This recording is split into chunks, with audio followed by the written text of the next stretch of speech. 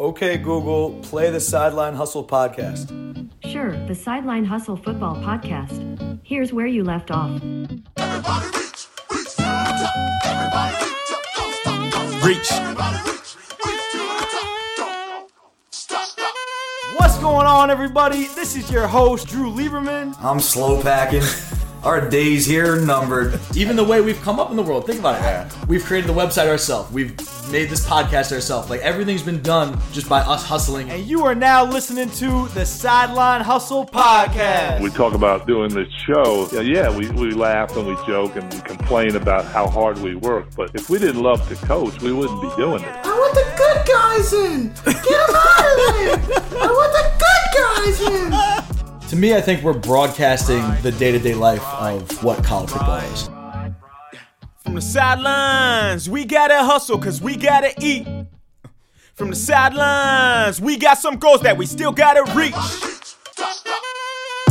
What up? This is Coach Liebs, and welcome to episode 44 of Coach Talk, and this is a big one.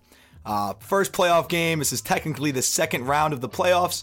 For us, after earning a first-round bye, this is our first game of the tournament. We're playing Del Barton at 7 p.m. at home, expecting a lot of rain, like I talked about yesterday, a lot of bad weather, and it's just something that we got to block out, we got to fight through. And all day I was kind of reflecting on, the season, how far we've come, kind of what we've built here at Bosco. We went 2-8 last year. Now this year we're 5-4. We earned a first-round bye, like a big-time jump as far as the program.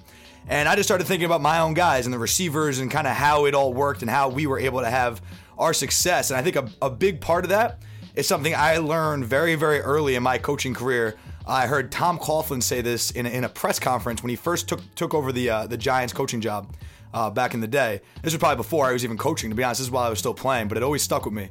And he said, as a coach, you have to be very careful of the way you enter a new situation and the way you portray yourself as a disciplinarian.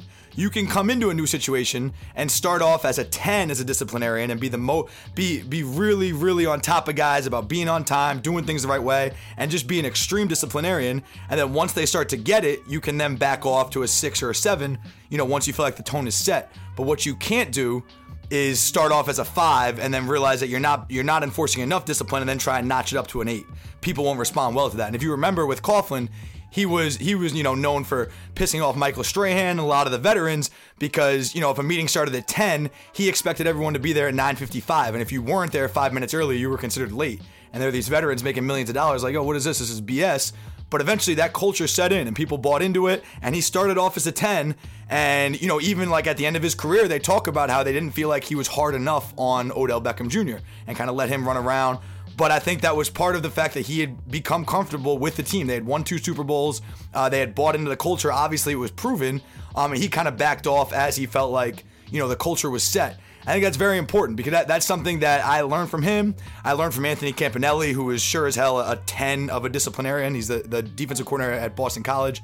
I worked for him at Rutgers. I think it's important to come in as a coach and set the tone early and enforce discipline and be really hard on the guys. And then once you feel like they're starting to get it, you can back off. And that certainly happened with us in the receiver room. I came in crazy, talking to the kids crazy, on top of them about everything, making them, punishing them every day after practice, yelling at them all the time. But then I did my best to put my arm around them and love them afterwards. But when it was go time, it was practice, it was time to compete, I was all over them. And now if you were to watch me at practice today, I'm a different person. I don't have to go as crazy because they know the expectations. And they have a little bit of the fear of God in them because they've seen me blow up and go off and make their day miserable, and they don't want to see that. But also it's become love. It's become mutual respect for each other, where they've seen the results of me enforcing discipline, them buying into that. They've seen what happens when they do things the right way. We play much better. We make way more plays. So I think it's something that I feel like I did a good job of. Came in, started off as a 10 as a disciplinarian. Now I'm probably at like a 7 or 8, but they know at any point I can snap right back up, and that's kind of expected. And I think that mindset plays a huge role in games like today. Playoff game, your life is on the line. One mistake could cost you the season. And I think these guys know what to expect. They understand, how to compete, because I've been drilling in their head for 3 months. They understand the energy level that's expected. They understand the focus that's expected. And they know that anything less than their best in those areas is unacceptable and will cost us. And it's kind of been beaten into them. You know, I think a lot of times you got to train these kids, you know, almost like you're training a dog, where like it's got to be immediate punishment, immediate consequences. They got to learn that lesson right away. You drop a ball in practice, you're getting punished right now. Get out. You know, you make a mental mistake in practice, you're getting punished right now. Get out. Not after practice, not later. There's immediate consequences, because in the game, if you drop a football, you know, the drive's over, or it's 2nd and 10, or it's a drop and it's a pick, whatever that is, there's immediate consequences for it in the game. So there's got to be immediate consequences for it in practice. And then, you know, again, once you start going, like if it's one of your best players, he drops a ball, you realize after 3 months, obviously he didn't mean to drop the ball. It happens, and you don't have to kill the kid right then. But that tone needs to be set early, and I feel very comfortable and very confident in kind of the culture we've built in the offensive skill positions, and I'm very confident in these guys to rise to the challenge because of that. You know, starting off practice with tire tugs rather than going right into Indy and doing ball drills or working on skills. You start off with something competitive, a tug of war, you know, a really competitive race. We love to tug tires one-on-one. You tug a tire and just try and drag the person 10 yards. Things like that, you know, don't necessarily equate to on-field skills, but they build a mentality and they build an expectation for how you're going to compete for the rest of the day. And I think if there's anything that we've changed in this program that has helped us improve our record so much, it's that culture. It's that culture of toughness, that culture of being focused no matter what. And that's really what's helped our team grow up. You know, if you've listened to this podcast, I talk all the time about how I feel like we're really a mature football team now compared to what we were, you know, even 3-4 weeks ago. I think we've matured a lot, but especially since you know, May and June, July, when I first got here, we're light years ahead of there. And I think, you know, I really respect the job that we did as coaches and how hard we work to set the tone every day. But that doesn't matter if you don't have great players who are great kids and buy into that and come in excited every day to compete and almost look forward to getting their ass whooped. You know, like you have to understand that the punishment, that the conditioning, that practice needs to be hard to prepare you for these moments right here. For this playoff game, this playoff run we're about to go on, practice had to be grueling in June and July to set that mindset and build this mentality that is going to carry us to a state championship. And I feel great about it. And I think that is what we're hanging our hat on right now. We talk about chopping. You know, just hitting that same spot. If you were to cut down a tree, you got to hit that same spot on the tree over and over and over and over. And you don't stop. You don't look for somewhere else on the tree to hit. You just hit that spot and hit that spot and hit that spot until the tree falls down.